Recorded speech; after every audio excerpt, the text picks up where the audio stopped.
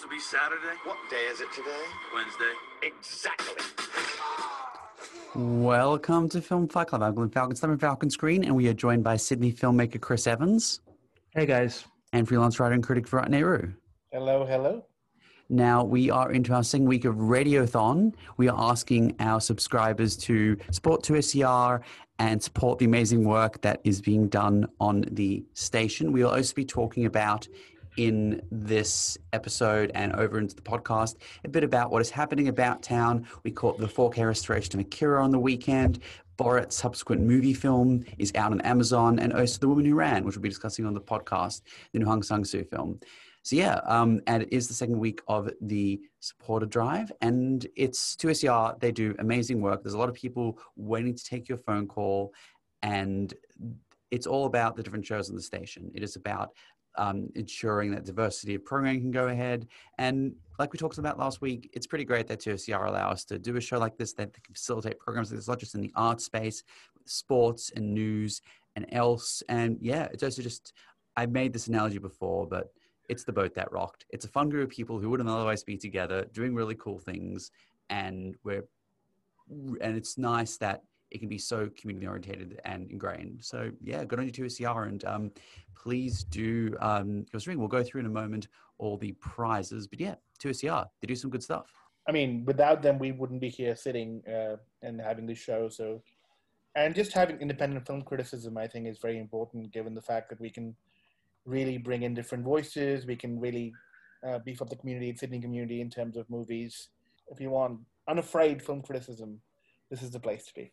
I'm not sure that we're the most fearless film critics, as opposed to the ones who maybe care the least about consequences.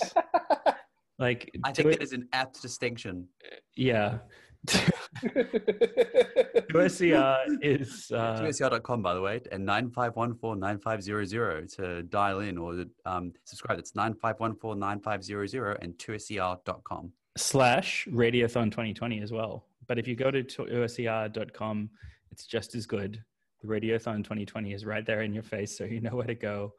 Please give us money so that the show will be given a positive rep by the station. And so we can keep going. To be fair, we care the least about what studios think of us, but we do care a lot about your opinions and your feedback and your engagement with the station. We do, actually. So, yeah. Yes. Because I think one of the most fun we've had throughout this ever since we went virtual, we're still having our virtual meetup now while we're doing this. Yeah, I do miss this experience of you guys in person, but yes, we are virtual. Yes. One of my favorite things has been the feedback that you guys have given us and the movies you've told us to fight about. And through that retrospective, Billy Wilder retrospective was one of our listeners suggested to us. And that was one of the most fun episodes. Declan Green. Thank you, Declan. So thank you to our listeners who listen in, tune in, and tell us where we can fight about new directors or old, or, directors of yore and young and old and whatever. So it is because of your engagement that we try to change things in our format as well and basically have fun with it. Yeah, I would not be exaggerating when I say that we care more about you than the CEOs of Disney and all the other major film studios, by which I just mean Disney. And everything is about Disney these days. We just cannot avoid talking about Disney.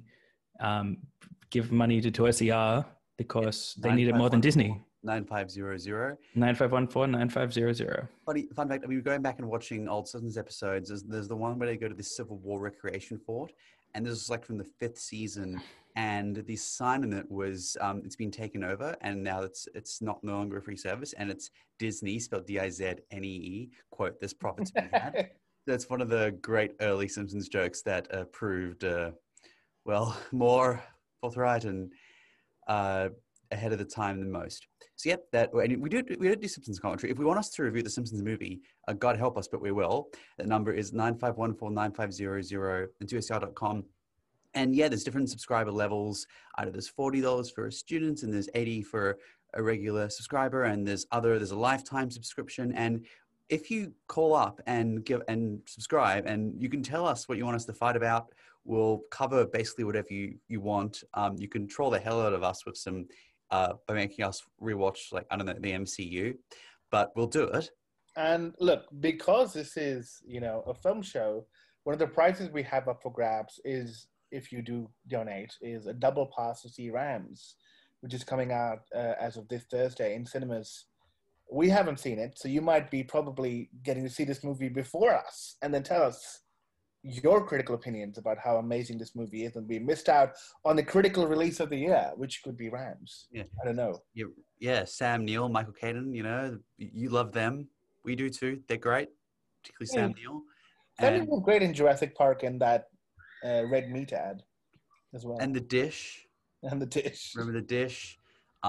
He was great in The Commuter. He's great in everything he does, even if it's like a tiny, stupid role. He would have been a great James Bond. That's something we discussed on the show. We did a James Bond special earlier this year.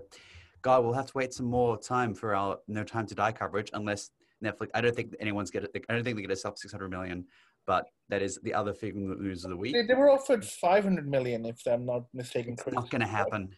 Barbara Broccoli and Michael G. Wilson are never going to sell that movie to a streaming service. It's always going to be cinematic. It's James Bond, and they don't need the money. They don't care, and they want it to be an event that it's always been. The question is, if the theaters run out of money at a certain point and this becomes something that they have to do, if there's no way that Bond can have that theater experience on a wide scale by the time that COVID settles down in the US or is under control, then what else can they do? Tenet was a road test, and it clearly didn't work. Indicated that people aren't that keen to still go out in cinemas, at least in the US market. And the Mulan test showed that, at least for that film, not enough people are willing to pay like $20, $30 for a movie, which is the price we need to justify something like No Time to Die. Yeah, so, I will pay $42 for No Time to Die, but most people will not. That's true. Yeah, I think a lot more would pay for that than for Mulan. Honestly. Oh yeah, totally. Yeah. It's much more of a look. So this is the sort of commentary we do. We love it. Number is 95149500 and 2SER.com. There's cool prizes. There's great people waiting to take your call. And just before we continue on all things Radiothon, we just want to talk quickly about the news of the week and what is happening around Sydney and also online. The Polish Film Festival Sydney has just started and is screening at Norton Street until the 8th of November. The Indian Film Festival Melbourne is streaming online until the 30th of November. Move in Car is happening, as is the Ku-ring-gai Sunset Drive-In Cinema. The Geelong Pride Film Festival screening online until November 3rd. Sydney Open Air Cinemas is happening in the open air until November 16th. The Illawarra Film Festival is happening on October 29th. The Environmental Film Festival Australia is streaming online from Thursday. Monster Fest is kicking off in Sydney from Friday night through to November 1st. Time of Halloween. There's a couple of local premieres there, including Operation Rainfall. The Korean Film Festival is also streaming online for the first time from Friday until November 5th. Static Vision are having a weekend of horror-themed movies, and Cinema Reborn is continuing their retrospective come this Sunday. Also, starting on Sunday, the Human Rights Arts and Film Festival is streaming online. And yeah, that's all for the moment. There's a lot that's streaming online and more that are happening in person, especially as Victoria, as of yesterday, we're recording this on Tuesday night, have announced that some restrictions will ease. Obviously, there's a piece in The Age today, yesterday, where the CEO of Palace Cinemas, among others, were talking about how cinemas are yet to reopen on the roadmap, while other institutions are. This is obviously a point of major concern for distributors, cinema fans, and cinemas themselves. So we'll be bringing more coverage of that in the coming weeks as things develop. We're not sure just how quickly things in that respect might return to normal in Victoria. Certainly, social distancing at cinemas in New South Wales is very strictly enforced. I spent the day at the Chevelle on Sunday, and yeah, they are strictly enforcing social distancing. So if you're concerned looking to go to a cinema, that is something we can tell you that, yeah, they are going the whole 9 yards. And look, if you are going to be going out to one of these options, which are plenty, in New South Wales especially, you might be tired and might be looking for some drinks afterwards. Congratulations. That's why you should donate to SER, because we are giving away a $150 voucher for drinks, which is an evolving collection of sustainable, organic, and biodynamic wine put together by a small team, and Australian as well. $150 of drinks vouchers called Drinks.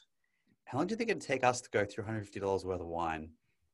I think we could do that in a day if we're willing to sacrifice the following day. I mean, if we're watching something by Terrence Malick or David Lynch, it's basically one sitting, essentially. If you're watching both of those, I will. If you're going to die of 3 alcohol bottles of poisoning, wine for Glenn. You guys can get your own because I will need it. There's some good prizes. I like it. Film themed. Film, museums, wine, music themes. Some Yeah. vinyl records up for grabs as well, which is fantastic. The some of these you'll get the best value out of when quarantine dies. When we don't need to take any anti-pandemic measures, or those that we have to take are dramatically reduced. But that's good. This could be an early Christmas present, essentially. if you have somebody in mind, somebody special who you want to do your Christmas shopping, this is actually a great way. Be in the running for some prizes. You might win some, and then that's your Christmas shopping done, basically. And if you don't have a special someone, we'll be that special someone, and we'll come with you on your movie date and drink your wine and listen to your music, because that's the sort of people we are. We're that caring. And we committed last week that if you do a lifetime subscriber pack, that will, if you invite us, come to your house, chat about whatever you want, and record an episode in your house. It will totally do that. I would do that. I mean, it is a lifetime subscriber pack, so we're tied to you for life. So, I mean, this is the least we can do. That's what it means, right? A lifetime subscriber pack. It's basically, we're your slaves for the eternity of our lives. By the way, Hoyt, $600. Yeah, we've got new edition prizes coming in from Hoyt's, by the way, for Hoyt's Broadway and Hoyt's Entertainment Corner. What they are haven't been announced yet. But yeah, it's from Hoyt. It'll be something movie related, I'm guessing. And it'll be full of entertainment in quarters and Broadways. Things that you can see that may have been discussed on this very show. Ooh, yeah. Things that are fun, things that we miss, and things that we're looking forward to. Also, every subscriber, and the number is 95149500 get there, get a subscriber card, listening post, magazine, bumper stickers. Cool. What was the film we watched recently where they had bumper stickers was a big thing? I can't remember. Yeah, oh, sorry. So that's actually that's a script I read that's still in production. Forget I said that. Eligibility for on-air prizes throughout the year, Passionate Lifetime subscribers, T-shirts. Yeah, there's some cool stuff. And different levels. Like Hoyt's prizes. I wonder what Borat 2 would be like if you're watching it in extreme screen and like in one of those couchy situations, like a gold class version of Hoyt's. I did that. I snuck out of school to watch the first Borat, and it was all these high schoolers. It was an entire cinema. It was the biggest cinema at Chatswood, and it was packed full of fans. Glenn shocked us all by having never seen Akira before, but seeing this is probably the best way to see it. It looks really good. Actually, what would be amazing is what they're doing in Melbourne when the COVID restrictions are lowered, which is the IMAX release of this new restoration. I think, yeah, that would be uniquely awesome. The animation in this film is so goddamn detailed. It's beautiful. And I loved watching... Because sometimes restorations can really mess up the original aspect ratio. And No, it's done very well. I loved watching this and seeing, so this is where The Matrix got all that stuff from. This is where Minority Report got all this stuff from. I know they're very distinct and different, but to see the cultural influence on this film, it's just remarkable that... Chronicle, oh God, yes. Also, the particular Rick and Morty. It's also notable the particular setting that it takes place about now in Japan regarding 2019. The tangentially Olympics. I know Chris informed me the graphic novel goes into more detail apparently. Although I think some of that's been looking into it more. Some of that's being misreported. I think sensationalized into a better story. Looking into that afterwards. But I'd be keen to read the graphic novel and see the detail it goes into, because the big problem with me with the film Akira is that everything is intriguing and underdeveloped. The real main character of the movie is the plot, because it's this constant progression of incidents and cool concepts, which are enough that it's always entertaining, especially because the whole thing's such a spectacle. But I wished when it showed me subplots about political corruption that there was more time to actually delve into that, and so I could make some sense of it. I wanted to get to know a bunch of the characters more because they're interesting in how complicated they are a lot of the time, but we only get to see some of these people for one or two scenes, and there's just so much stuff going on and so many crazy concepts in this movie. But like I said, it's always entertaining because it's really fast paced and full of cool concepts and just so incredible as a spectacle with such detailed animation. I would extend that to the main figure in a film where we spend so much time with them. They are a function of the plot. I understand that they're the audience identification figure, but we don't actually learn that much about the personality. Like so many figures in this, they're quite an empty vessel. It's very thin so that it can just keep pushing along from event to event to event. But yeah, as I understand it, the graphic novel this is adapted from, it's adapted by the author who directed the film.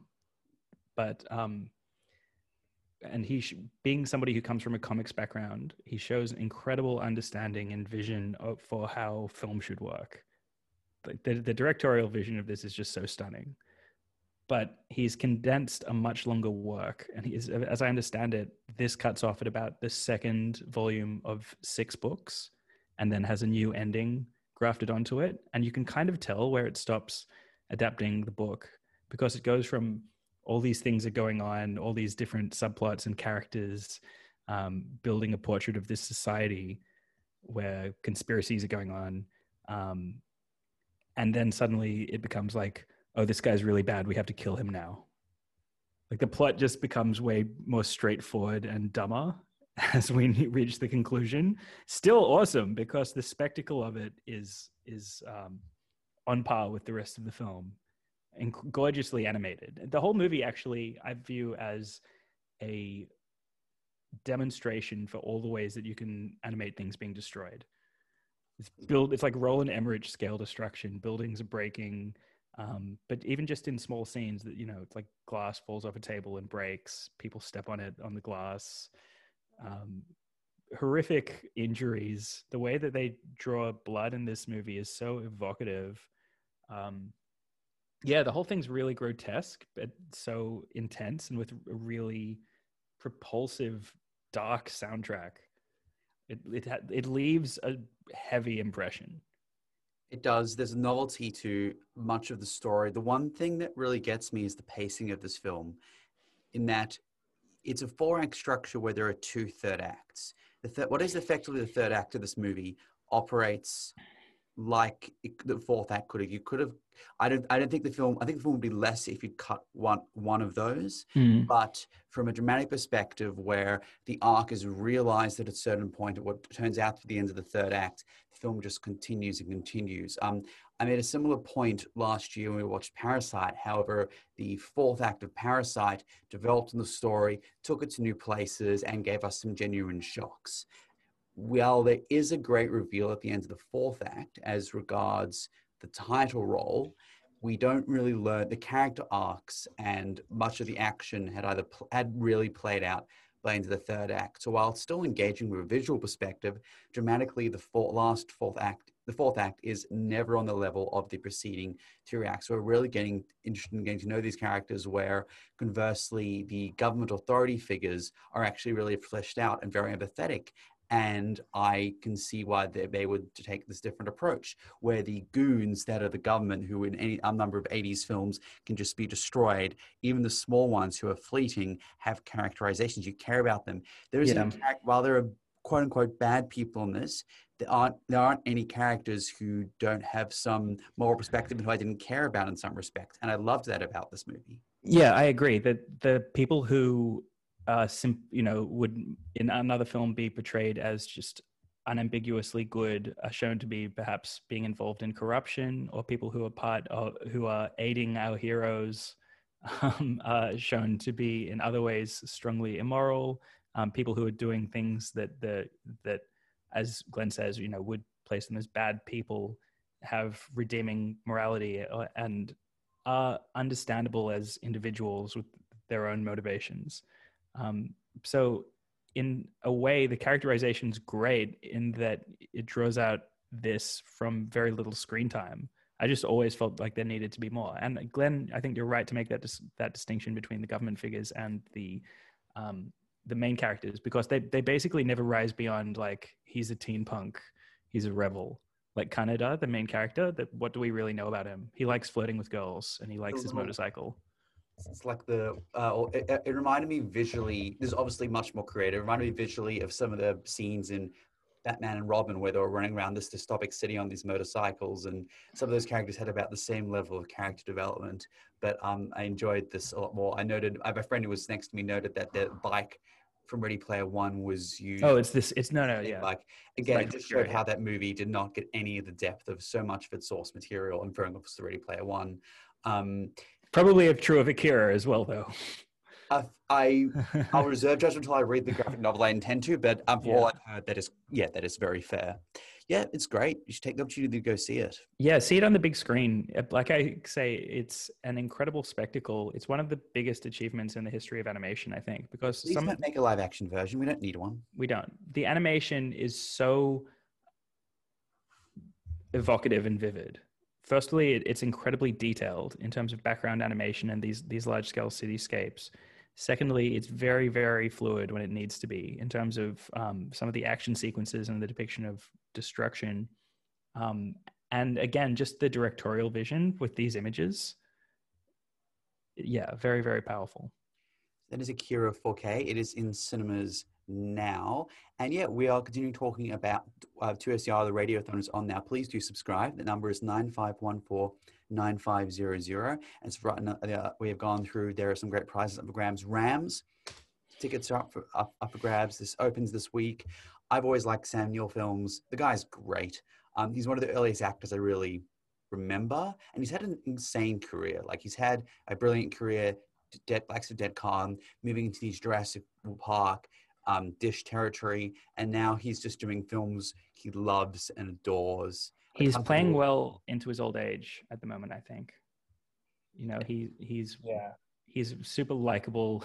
He's always been likable, but he radiates a friendliness that he maybe didn't when he really just started off the scene now. Like, he's grown into his stature. But he maintains his edginess even in his comedic roles. Like, yeah. Not just the darkness, but like Hunt for the Wilder People worked because he was funny in all these sequences. But you knew that a moment that if this guy said, I'm going off grid and I'll see you in 6 months, he could do it. Yeah. Have any of you guys seen the original Rams? I think it was an Icelandic film. Oh. Yeah, with the two brothers. You saw it? Wait, I've seen segments, I haven't seen the whole thing. Is it an adaptation of that film? It is, yeah. Apparently, Oh. I can't say I've seen the whole Icelandic film, but apparently it's very, very good. Yeah, I didn't see it. Played at Melbourne, right? The Melbourne Film Festival? Yeah, and it got a release out in Palace Cinemas as well. Yeah. Oh, okay. But yeah, I heard it was great. This is meant to be a fairly loose adaptation. Yeah. Because that film was very sort of dry funny. It's not Australian humor at all. Yeah, this looks quite different. Very. Just judging them both by the trailers. But we tell you the truth that the trailer's obscure, which is why Film Fight Club and 2SER. Sometimes you have to go via trailers. Like, I went through the Irish Film Festival lineup. They just announced they're going online at the end of the month. They're just the ones I want to watch. I watch every year, and I only can watch so many. And I picked I wanted the trailers, but at the same time, it's okay to go deeper. That's why you listen to Film Fight Club, which you couldn't do if not for 2SER, who are awesome. And that number is 9514-9500 and 2SER.com. There are different subscribe packs available. That is true. And if you were to subscribe to our lifetime subscriber pack, as we have promised before, this is not a joke, very serious. We will come to your house and we will record a show. And if you invite us, we're not as evil.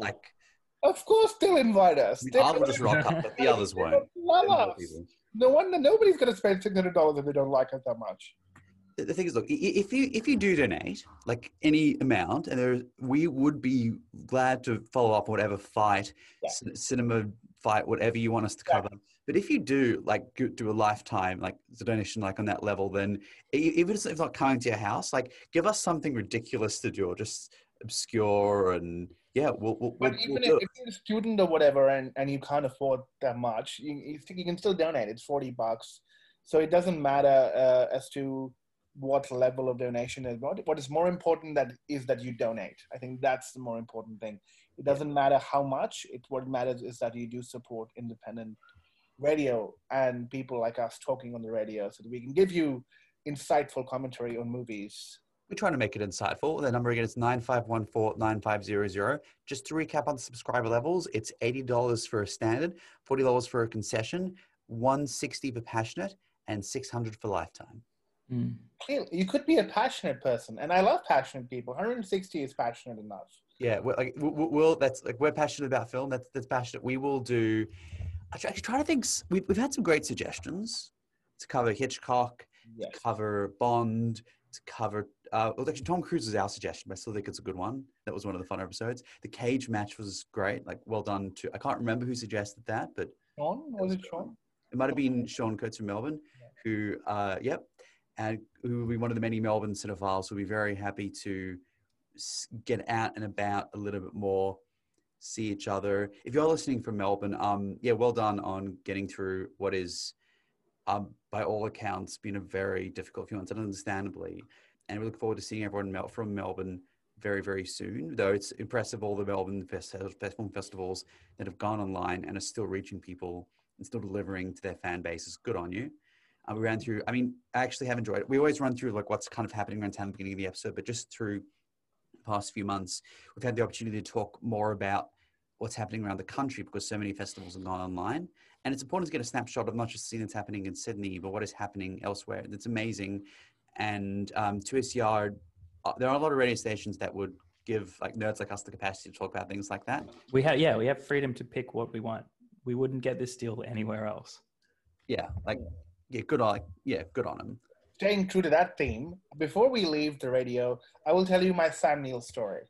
So, All right, let's hear it. this is the most embarrassing moment of my life because, well, that's who I am in real life as well.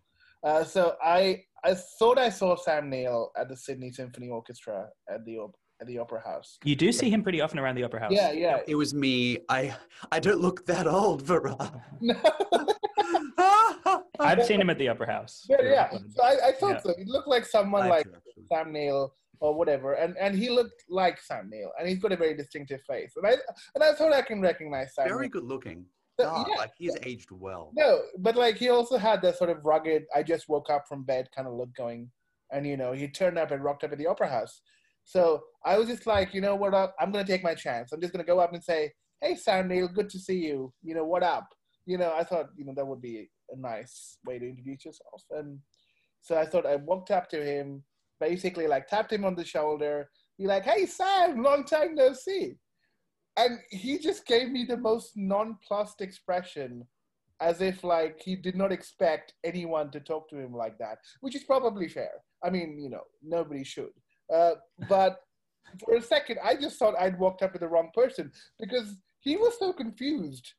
That made me confused that I just thought I was speaking to the wrong person. And then we just stood there for 5 minutes without speaking to each other because I didn't know what to say after that. And he didn't know what to say in response to my...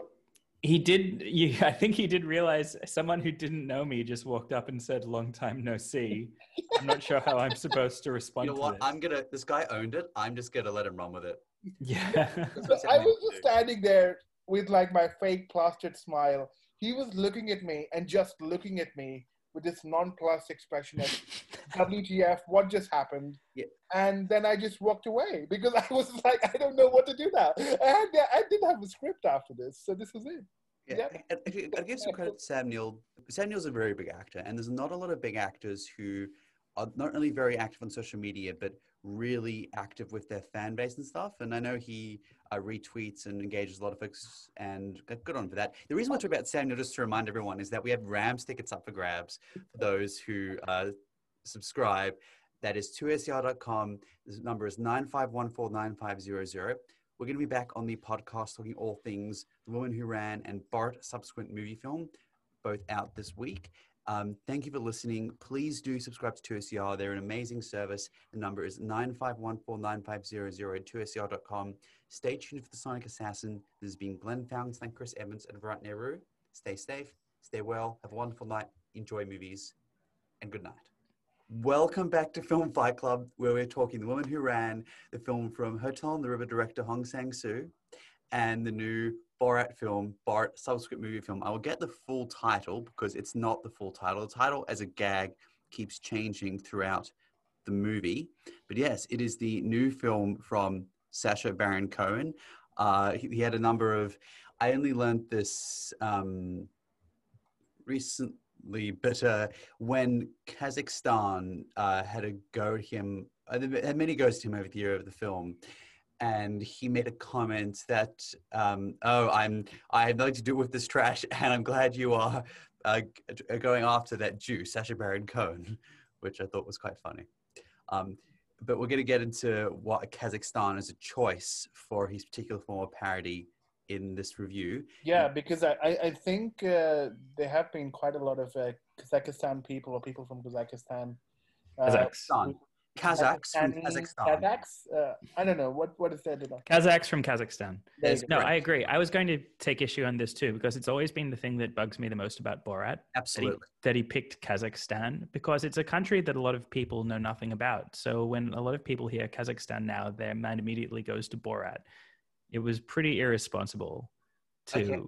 And they've had a lot of negative sort of stereotyping, and a lot of people have reported that, you know, they're just unhappy with the level of vitriol that some of them have received because of their popular depiction. Okay, a few things, or several things to that. Yeah, the last thing you should do when you meet a person from Kazakhstan is maybe be like, hey, Borat, like, don't be a dick. Yeah. Worse than when someone comes up to you and says, oh yeah, Crocodile Dundee. Much worse. Think of how annoying that is. It's worse. But everyone knew, the difference is that people know Borat's a joke, but people really know that Crocodile Dundee isn't a joke and an exaggeration, because there was more knowledge around the world about Australia and the English-speaking world than there is about Kazakhstan.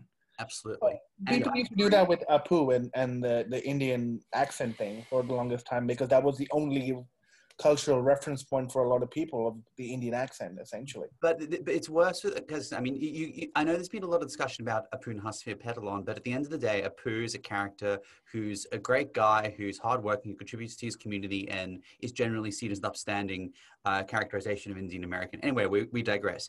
Borat, is not. Borat is not that.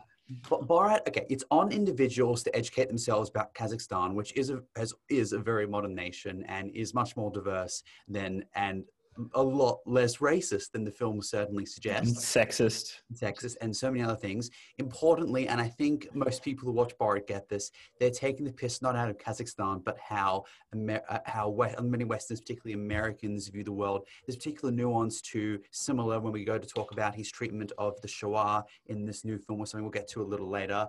Notably, Kazakhstan over the past few days have announced that for the first time, they're actually integrating Borat within some of their tourism campaigns. One of their new slogans is "Very nice." If you can't beat it, beat them, join them. Yeah, they were pretty upset when the first Borat film came out. But right now, it's any publicity because no one's doing any tourism right now. Yeah, I understand the argument about, oh, this is actually satirizing what Americans think of the world, but really, there's no reason it wouldn't have worked. Punching down than punching up, right? Yeah, and there's no reason it wouldn't have worked if he'd made up some name for if he'd called it like Kyrgyzstan or something. Yeah. Would it have really made any difference? Notably, there's no references to Uzbeks and Uzbekistan, who were very butt of a lot of jokes in the last film. Also, we mentioned in passing, and we'll get into this a little more, how he portrays and depicts anti-Semitic attitudes through Borat. Borat largely depicts Kazakhstan as a very anti-Semitic country. If he was, and which it's not, and first of all, and if it was going to take the piss out of a country, it could have been a country, in that respect, it could have been a country where those attitudes are sadly much more widespread, of which I think he's afraid to, really have gone out and said, yeah, Borat's from Saudi Arabia or something like that. He does take the piss out of Saudi Arabia. He does, but if Borat were from Saudi Arabia, though, I would have felt like it would have all been 100% earned. I mean, where women really part of the problem, right? part of the narrative of this new film. I mean, part of the problem with Borat is the fact that it looks like it's pushing boundaries, but it's actually playing it relatively safe in terms of what it's trying to do. It's going within This new comedy. one is. That opens up a good doorway of discussion for the new film. So I'll bring that into my first point about Borat. But you just give a brief recap of what it is. It is Borat's subsequent movie film. It is on Amazon now. Set contemporaneously. It was a very little lead in time. Not many people knew that it was happening. Shot in secret, clearly rushed to be out in time for the election. Very much so. It is Borat. Subsequent, they acknowledge the character's fame in this universe. It has 3 titles, by the way. It has 2 titles that appear early in the film, and then a third one at the end. Yeah, and which was one of the funnier gags. He goes to America with his daughter, Yankee Land, with his daughter, played by Maria Bakalova, the great USA, to give her as a gift to Vice Premier Mikhail Pence. Because he's the most renowned pussy hound in all the land, since his women have to be kept away from him because of his ravenous appetites. It's a great shot at Michael Pence there, well deserved. There's a nice workaround for not going after Trump because, as noted, he did actually take a dump outside of Trump Tower in the first film. Yeah. Yeah. I think a lot of the gags like that Mike Pence joke you were talking about, are actually funny. Yeah. Like that's the real test in the Trump era. Like, can you make jokes about the right wing that are actually funny? Because of, the cliche now is that reality is caught up with satire and it's hard to make Trump era comedy. But I did find the stuff here amusing. And even though it's a little bit cheap, fairly well earned, so I wasn't so bothered by the cheap shots. Okay, so there's a couple of ways that Borat's humor ages well and ages badly. In the first film, he was very good at teasing out prejudice and extremism and hatred, and that was the great conceit of the character. In this time around, however, he's deliberately dealing with a group of people, for the most part, who are very open about their extreme attitudes and beliefs and views. And so it's instructive, but it can be less edgy. But at the same time, a particular type of humor he uses, like the terrible scene with Pamela Anderson at the end of the film, has a similarly misogynistic scene where he confronts Vice Premier Pence, but it actually worked well in respects in this because it's preceded by Pence saying something so egregious, one of many things we see Republicans say in this film and others say that is so absurd and awful and consequential that when you see Borat respond with this absolute absurdity, it only seems less absurd, but it seems requisite. So it has an impact. But this does raise a question that me and Glenn were discussing earlier, which is how much do people really know what's going on?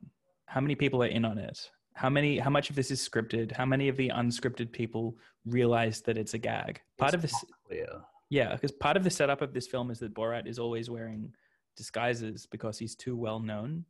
I feel like a lot of people must have still realized they were talking to Borat in this film and are playing along with it. Well, certainly one person, Rudolph Giuliani, his actual name, didn't, and there are others who didn't. But it's funnier when you know that this is definitely real versus it's very obviously staged.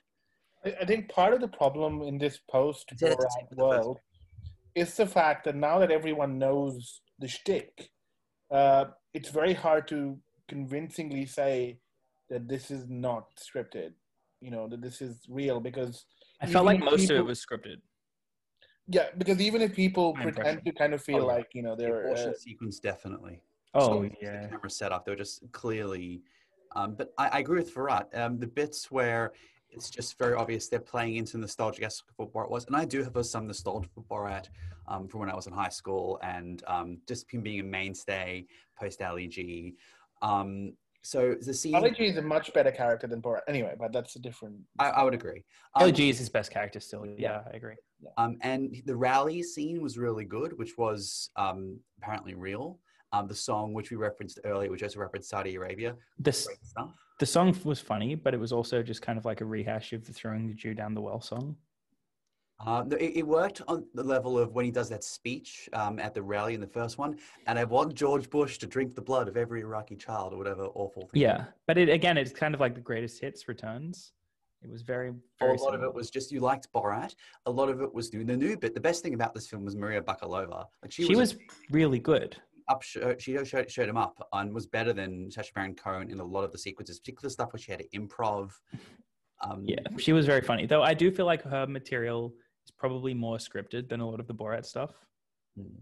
But the one bit that couldn't have been very scripted is the most talked about bit of this film, which is the scene involving Rudy Giuliani, where it is shown that after an interview with her, obviously he was not in on the joke. He goes into, this is a minor spoiler, but it's been such in the press, we need to talk about it. He goes into the bedroom and engages some behavior, which at the very least is injudicious and unethical. And then it appears he's about to appears to put his hand down his pants.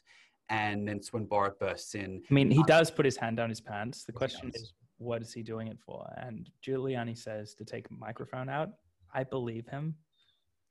Yeah, on balance, I feel, irrespective of his really sleazy and poorly considered behavior and just bad behavior in the lead up to this, certainly as the person in the position of power here, I don't feel it's so straightforward as to say, oh, this is where this was definitely going.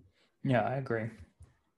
For me, I was glad this was on Amazon Prime because I often wanted to pause it when the cringe became too much.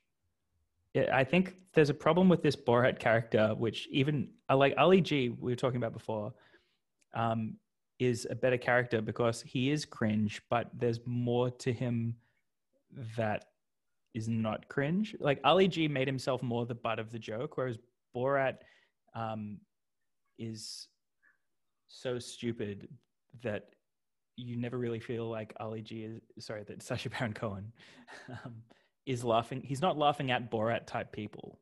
You know, there's less self-criticism of the character and it's more about showing up the idiocy of other people. Yeah. His character is so extreme that it pushes his behavior into extreme cringe territory a lot of the time. And I don't think that character has ever really had what it takes to fill a film narrative. Even with the first I think what worked with Ali G was the fact that he was at least bringing a certain set of beliefs with him as an Ali G, and there was a world building around his character, which Borat lacks. Borat is just Ali G and laugh. Yeah, but it's funny. The thing is, but Ali G would come with certain presumptions, then he would say, "Isn't this how it works?" And there was an innocence about it, which was not as scripted. When Borat does it, it is so obviously in your face that there's nothing about him that you can take seriously at any point. I think the difference is, I think Ali G was based on people that Sacha Baron Cohen knew. He also took inspiration from people like a BBC radio DJ. Like it's based on funny things he saw happening in the culture in England. Whereas Borat is just this extreme caricature of like a hybrid of Soviet Eastern Europe kind of society mixed with Middle Eastern stereotypes. Yeah, and that's what's actually another aspect that is relatively insidious about the character, where Kazakhstan is quite a new nation. So you had to draw more classical stereotypes from other places, just meld them into, Kazakhstan. Let's just put it in. He picked Kazakhstan because he thought the name Kazakhstan sounded funny. Yeah. That's the truth. I don't think that's morally justified in what it's like. You have responsibility as a big media player, in changing people's perception of the world. But yeah, something I was trying to say before about Borat and how extreme he is as a character and how cringy he is that my favorite use of Borat was in his debut, which was sketches in the USA seasons of the Ali G show. Yes. 10 minutes, great, because that's about as much Borat as I can really stomach. Yeah. I think in a lot of ways it was smart to add the daughter character in this movie to break up the excess of watching 90 minutes of Borat. She had the best scenes. The best stuff that Sacha Baron Cohen has done with Borat in this and other episodes of Borat is episodic. And the other element of this film that has caused some controversy is his treatment of a Shoah survivor who subsequently passed away following filming. The film is dedicated to her. And there's a moral question of whether this element should have been included, whether he should have approached her. His character, who historically believes the Holocaust is a great thing, meets this woman. I'm pretty sure she was actually in on it, or he did not ambush her with it, and she agreed to be part of it. So this is what the film crew have said. I believe it because there's also a documentary about her that talking out of character on the Amazon. So I have no reason to doubt what they say. Importantly, the Sacha Baron Cohen and those behind the film have made other resources separate to the film available for her that talk about that history, the Shoah, and her story. I actually think this is one of the best elements of the film. It deals not just with how matters around the Holocaust view, but Holocaust denial, and particularly as it is so prevalent on Facebook. Certainly, this has been a big item in the news lately, whereas Mark Zuckerberg has addressed this and says this is not something he wants to proliferate on the platform. So the film is very timely in that regard, and the satire around that was actually some of those pointed. And again, it was funny. Yeah, there's iffy stuff on whether he is, to some extent, as to whether he is taking the piss out of how people view the non-Western world versus actually Kazakhstan. He's very clearly here not making a joke about the Holocaust, but is really skewering people who would deny it and push those sort of narratives. I mean, that was actually something that was somewhat eye-opening to me, because I didn't realize that the Holocaust denial was so prevalent on social media and just to that extent. Yeah, it really is. But yeah, I thought that section was very well done, because it was obviously not mocking the Shoah or the survivors. It was obviously mocking Holocaust denialism, but it managed to do so in a way that it never became preachy. It stayed on that Borat politically incorrect humor level. So I thought that was actually very smartly done. And just while we're talking about Hebrew language, to note, the film is actually much funnier if you can understand some Hebrew. Borat the entire time is speaking Hebrew, and his daughter, the character, is speaking Bulgarian. Now, I don't speak Bulgarian, and I wish I did. I'm sure it'd be a lot funnier if I could discern that. But the bits there in Hebrew were very, very funny. He's not saying what's in the script, is he? In the subtitles? From what my Hebrew is possible.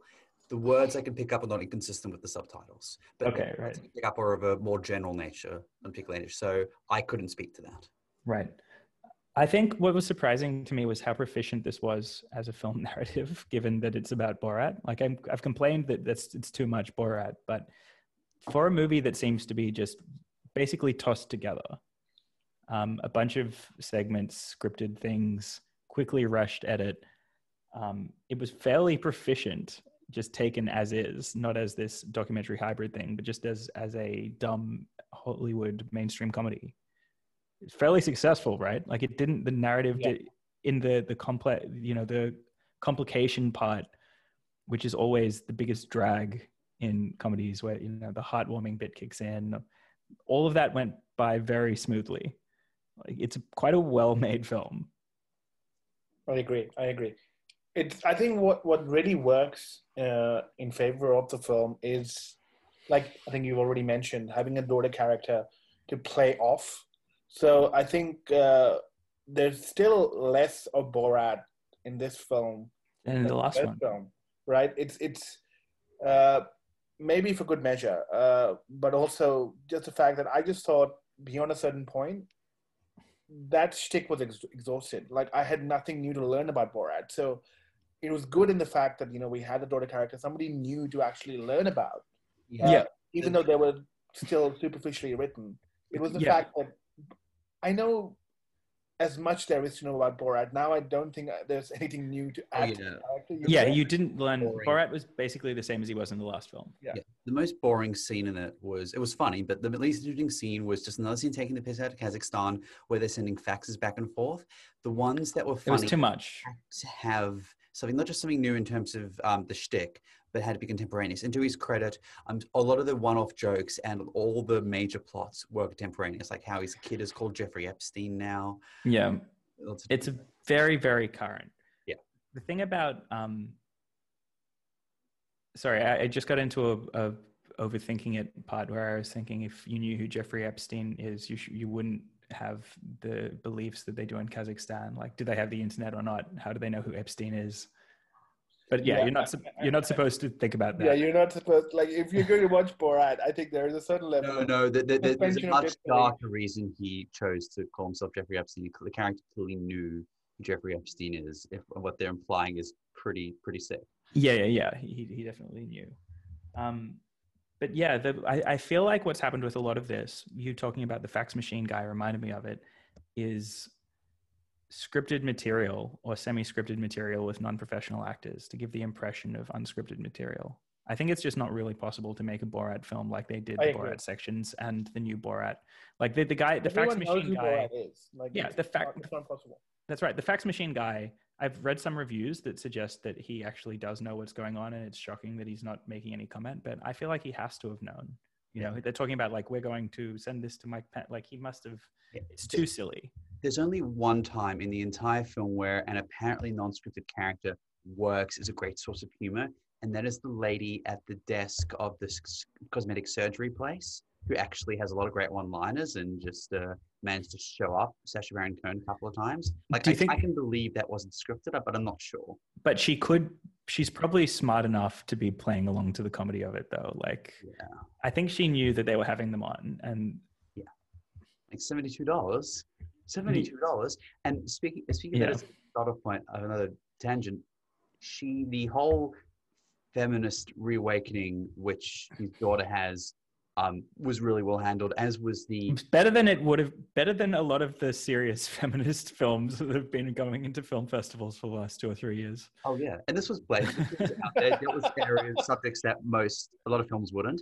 And also, I got to say, the Disney-esque cartoon with the Beauty and the Beast. Oh, that was hysterical. That's an example of the kind of cheap shot that's actually well deserved. It doesn't feel like too much just preaching to the choir. Like, I'll take it, fine. Clearly we love Disney so much. It's so obvious. The Fat King. Slovenian peasant Melania. So funny. Oh, so but that's the thing. There's enough funny things in this movie that even though the whole thing was kind of unnecessary, I can still basically recommend it. If you want to see, it wasn't just a pure nostalgia trip. There was enough substance in there which set it up in contemporary times. And the reason is clearly the election. So there's enough of a motivation in there to now release a Borat film. And why now? Like, if the question is why now, then this. Like, I liked that he tried to search for the joke. He didn't just resort to like, can you believe these people think this kind of thing, which is what it could have easily just fallen into, like smug, self-satisfied left-wing humor. Some would argue it still is that, but like I said, these things are funny. The Beauty and the Beast thing, hilarious. Amazing. Yeah. I'm curious now whether we're going to see more from Bakalova. I hope so. She was so funny, right? And she's a really talented actress. Yeah.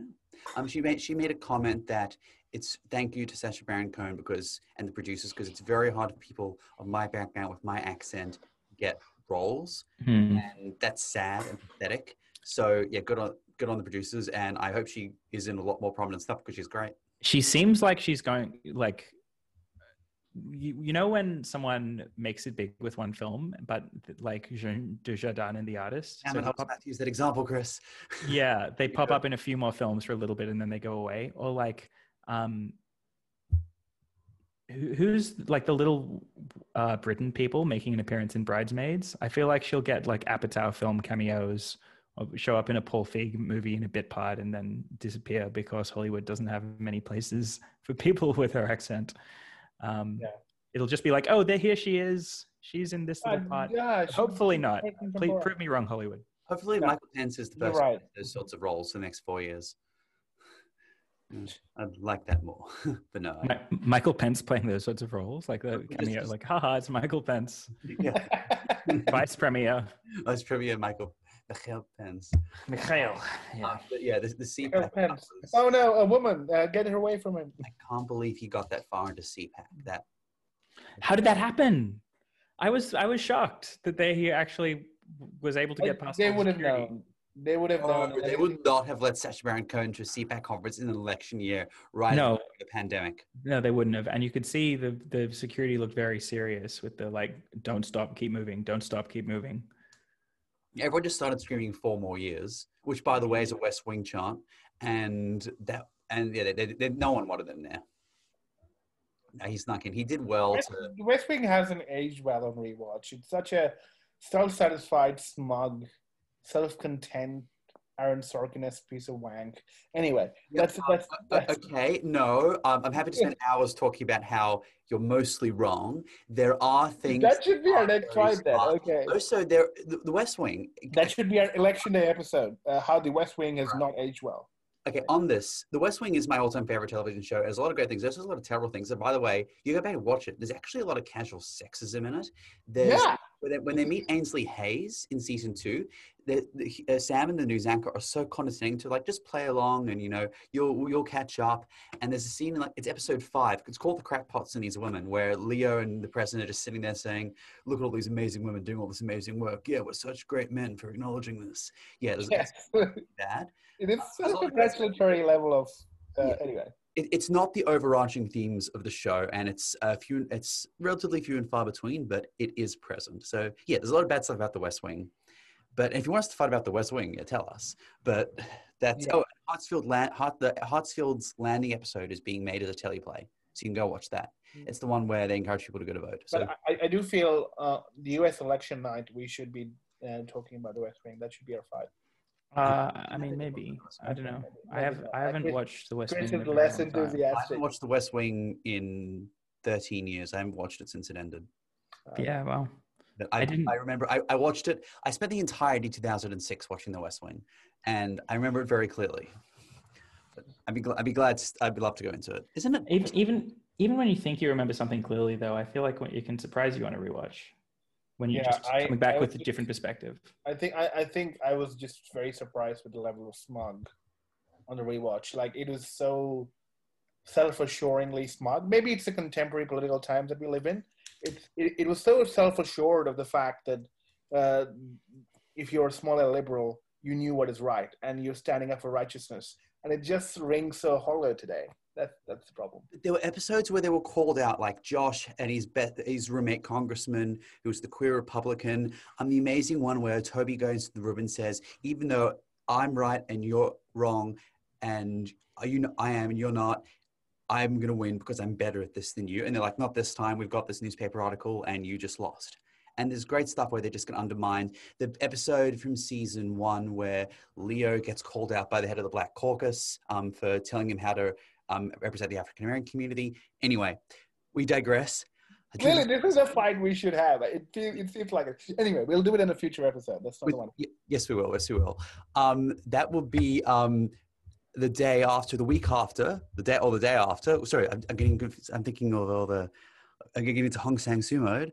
But yes, we are talking The Woman Who Ran, which is tomorrow. No, it came out a week ago. It's playing at very Ritz, Dendy, Newtown. I think that might be it. Yeah, there's only 2. Yeah. Yeah. I really dug it. I really dug it too. I mean, there's something about. Firstly, I'm just in awe of how Hong Sang-soo makes his movies. Its process of making films, where it's just kind of written on the day. It's very loosely structured, and it's never trying to go for an overarching point. It's mostly a vibe of the thing. I think this film does have a overarching. This one is actually. This point. one is probably more structured and very subtle. Very subtle. It's very subtle and leaves a lot open to ambiguity. But I'm not sure if discussing the theme is giving away too much. But essentially, the movie is broken up into 3 different conversations that our protagonist, who's visiting a little town, has. And all of them reflect different positions that the people she meets are in their life with regards to their relationships. And it seems to be a film about a woman exploring ways that she could go next, or the ways her life could have gone with regard to her relationship. But what the real status of her relationship is kept ambiguous because she's holding her cards very close to her chest, and we're only able to pick things up from watching the way that she describes it in very similar terms every time with all these people, that we start to wonder if there's more than she's letting on happen. I mean, if you've seen something like Right Now, Wrong Then, or even the one where there was, I'm forgetting the title of that film, it premiered MIF, where basically... Hotel by the River or Grass? And before that, yesterday... The Day After? Or was it something like that? The one before that as well. The one where the mistaken identity happens. And this person is convinced that he's seen her before, and then she plays the relationship quite differently. Anyway, so it's a similar conceit where you don't quite know the present status of a relationship Mm. between the protagonists, and you have to piece together the nature of their relationship, and yet the actual nature of the relationship goes through a tangential change because the protagonists themselves repurpose the relationship as they have these conversations. Yeah. So it is mostly the conceit of pretty much every Hong Sang-soo film. This film, I think for me, the big problem with the way this is structured is the most interesting conversation and the most interesting characters that the protagonist meets are the first two. So that segment ends with a couple of incredible tangents. The conversation about the cats is funny. So funny. Right? But and as always, I think all the male characters are kind of pathetic, which is it's the typical Hong Sang-soo films. Yeah. But, and they never face the camera; they're always the back. Yeah, it's a super so that you can imagine the face is Hong Zone. No, yes, but it's kind of true.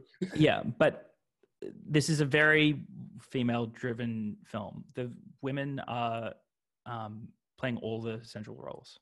Mm. But the thing for me is that when we moved on from the first woman and her flatmate that we meet, I was kind of missing them because they were so interesting. And the next person that we meet is probably the least interesting segment of the film. It culminates in a really interesting... The way in Hong's head, I feel it's structured in a way that the third conversation and the meeting is supposed to be the surprise. And it's meant to be a catharsis, I think. It's meant to be a release of this energy that... Yeah, and something that these withheld. Protagonist was supposedly wrestling with is coming to a final... But honestly, I would have been more content with a film probably that just stayed with the first two people, as opposed to this kind of meta structure he's going for. Or I think that they just needed more ideas in those segments. I just felt the film could have been, once again, like something like Grass. It could have been 60 minutes. Yeah, this one's like 80 minutes or so, but it could have been... The last segment could have been like, it could be 2 segments. I would be pretty happy to see that film. It's pretty short. I agree. It didn't need to be 3 segments. Self-contained. Even in the segments I didn't like so much, though, there's still great highlights. The second segment, which is probably the worst one or the least interesting for me, had ended with a really interesting meeting with a nuisance guy, basically. Yes. Oh my God.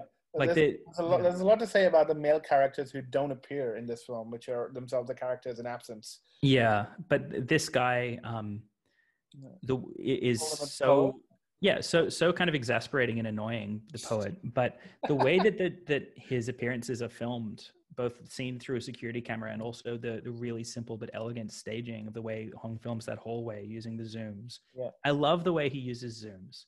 I love the way that he opens with an image and then zooms out of it. Yeah. Like it's a frame. But the thing is, just something through a window. It's weird because like a lot of his films and sort of staging is so minimal, where it's mostly long takes. But the zooms give this really deeply felt punctuation because and also it's such restrained, almost constantly voyeuristic, right? It kind of always feels like you're watching these people in their private moments, in moments that you should. And it's a theme because all the segments end with someone watching, with the main character watching a screen. Yeah.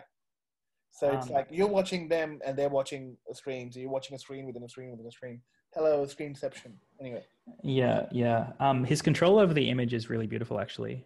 Sometimes the conversations seem to be just shot in the most simple possible way, but other times there's clearly a lot of thought put into it, and especially as I keep saying, with the way he uses the zoom. I mean, there's a beautiful, beautiful segment in one of the conversations when a reveal is happening about the nature of a relationship, and the faces of the main characters are never shown. Instead, you're focusing on the hands. Yes. Such a beautifully composed shot. And also just incredible staging of the drama and real understanding of the flow of this conversation and relationship. And it shows because you can see what they're feeling and how the hands kind of reach for each other. And it's weird because we've seen that, but we never focus on that in usual. I noticed throughout actually that the framing was very smart and a lot of the time allowing full body language to come in instead of just keeping it to close-ups of faces People were Yeah. being allowed to do more acting with their bodies that you don't normally see in a lot of drama films these Yeah, days. this is such an anti-Marvel thing, which It's I would anti-everything. It's anti-most. anti-Hollywood. Yeah, It's slow cinema, but it's also not much like most slow cinema films in that it's so focused on dialogue. And it's not much like indie Yeah. trends of the moment at all. I mean, that's the other thing. I think Hong is a terrific dialogue writer. I mean, so much Yeah. of dialogue is so sparse, but Very, very believable, Yeah. and flowed really well. And the restrictions he works within aesthetically, I think, allow him to exert more control. yeah, Like you acclimatize to the minimalism of it, and he's working within those boundaries. Mhm. I'm not sure where I'm really going here, but No, but he you're right. I think- uses the restrictions to further what he's doing. Like Yeah. he's dialed down the options available to him, and he really focuses in on the moments that need it. I agree, He, and I he think knows part of- what to emphasize. I agree. A part of that is because I think we're already accustomed when we go to watch a Hong film. Most people, at least, who try to, we kind of already know that these are the limitations that we're working in. So there's less acclimatization that happens in our brains because we already know in the first 5 minutes it's going to be a conversational kind of piece. These are the kind of limitations that most, it's structurally we kind of know that the dialogue and the conversations are the focal point. It's not. We're not going to be immersed into a vast expanse of the countryside, or that's not the point. It's not a period piece as such. It's mostly a very hyper minimal. Let's focus on characters and Conversations. and what they're going to be reacting with when they're put in uncomfortable situations or just new situations. I don't think it's perfect, but I thought it was consistently interesting, and I'd recommend it if you've ever enjoyed his films before, even if you haven't, and you're just looking for something It was different and better new. than something like Day I'd After recommend or it. even Hotel by the Real Quiet. Like I think this is a stronger film than those last two. Which is probably the reason why it's being given a theatrical release in Australia. Yeah, I think it's partly the lack of content, and partly that this is one of his better ones. Serial, never content. Yeah. Well, if you're right. If you're content, Lack of films. lack of film. Yeah. We are film connoisseurs, Chris. We have to use the correct vernacular. We are not content enjoyers. Content creator. Yeah. Hong is not a content creator. He's an auteur. I'm sure that he could be a great content creator if Netflix or somewhere or YouTube gave him a contract to just churn out a movie every week. I think he could do that. I mean, content creator thinks that we are very more than content with his films. Right. Yes. Yeah. We create contentment. And we should also acknowledge big up to OCR for creating contentment in you all. 95149500. Yeah. I mean, Radiothon continues. We should also acknowledge how Kim Min Hee and Hong are incredible as a director-actor combination. Right? She's so comfortable and she knows his method completely, and she's acclimatized to it. Yeah. So that is Northern Iran. It is screening in cinemas now. Bharat's subsequent movie film was screening on Amazon. To be clear, that cartoon about Melania, that was fake, unlike the stock footage of Melania, which is real, of Melania Trump. And the 2SCR radio, Akira 4K is in some cinemas now. You can catch it at Event George Street. And you can catch it at Ritz, you can catch it at Orpheum. It's actually in quite a lot of events in Hoyts. A fairly wide release because, again, there's a lack of films. So something like this that might have been a couple of screens is now getting a semi-wide release. Yeah. So yeah, and we'll be back next week talking more movie films, some election stuff. Movie film. Yeah, actually, it'll be hard to talk about anything but the election next week, especially if Trump wins. Yeah, we should probably do the show. We should see if we can record it because we usually pre-record before Wednesday night. I think, we're going to have it'll be strange if we just go ahead talking about movies like everything's normal when Trump's won. We'll figure it out, dear listener. Yeah. Have an enjoy. Have an enjoy. Enjoy subsequent movie film. Enjoy movies. Enjoy all subsequent movie films. Enjoy content. Yeah. If you must. Yes. Feel content and enjoy content. On that wonderful note, good night. Bye.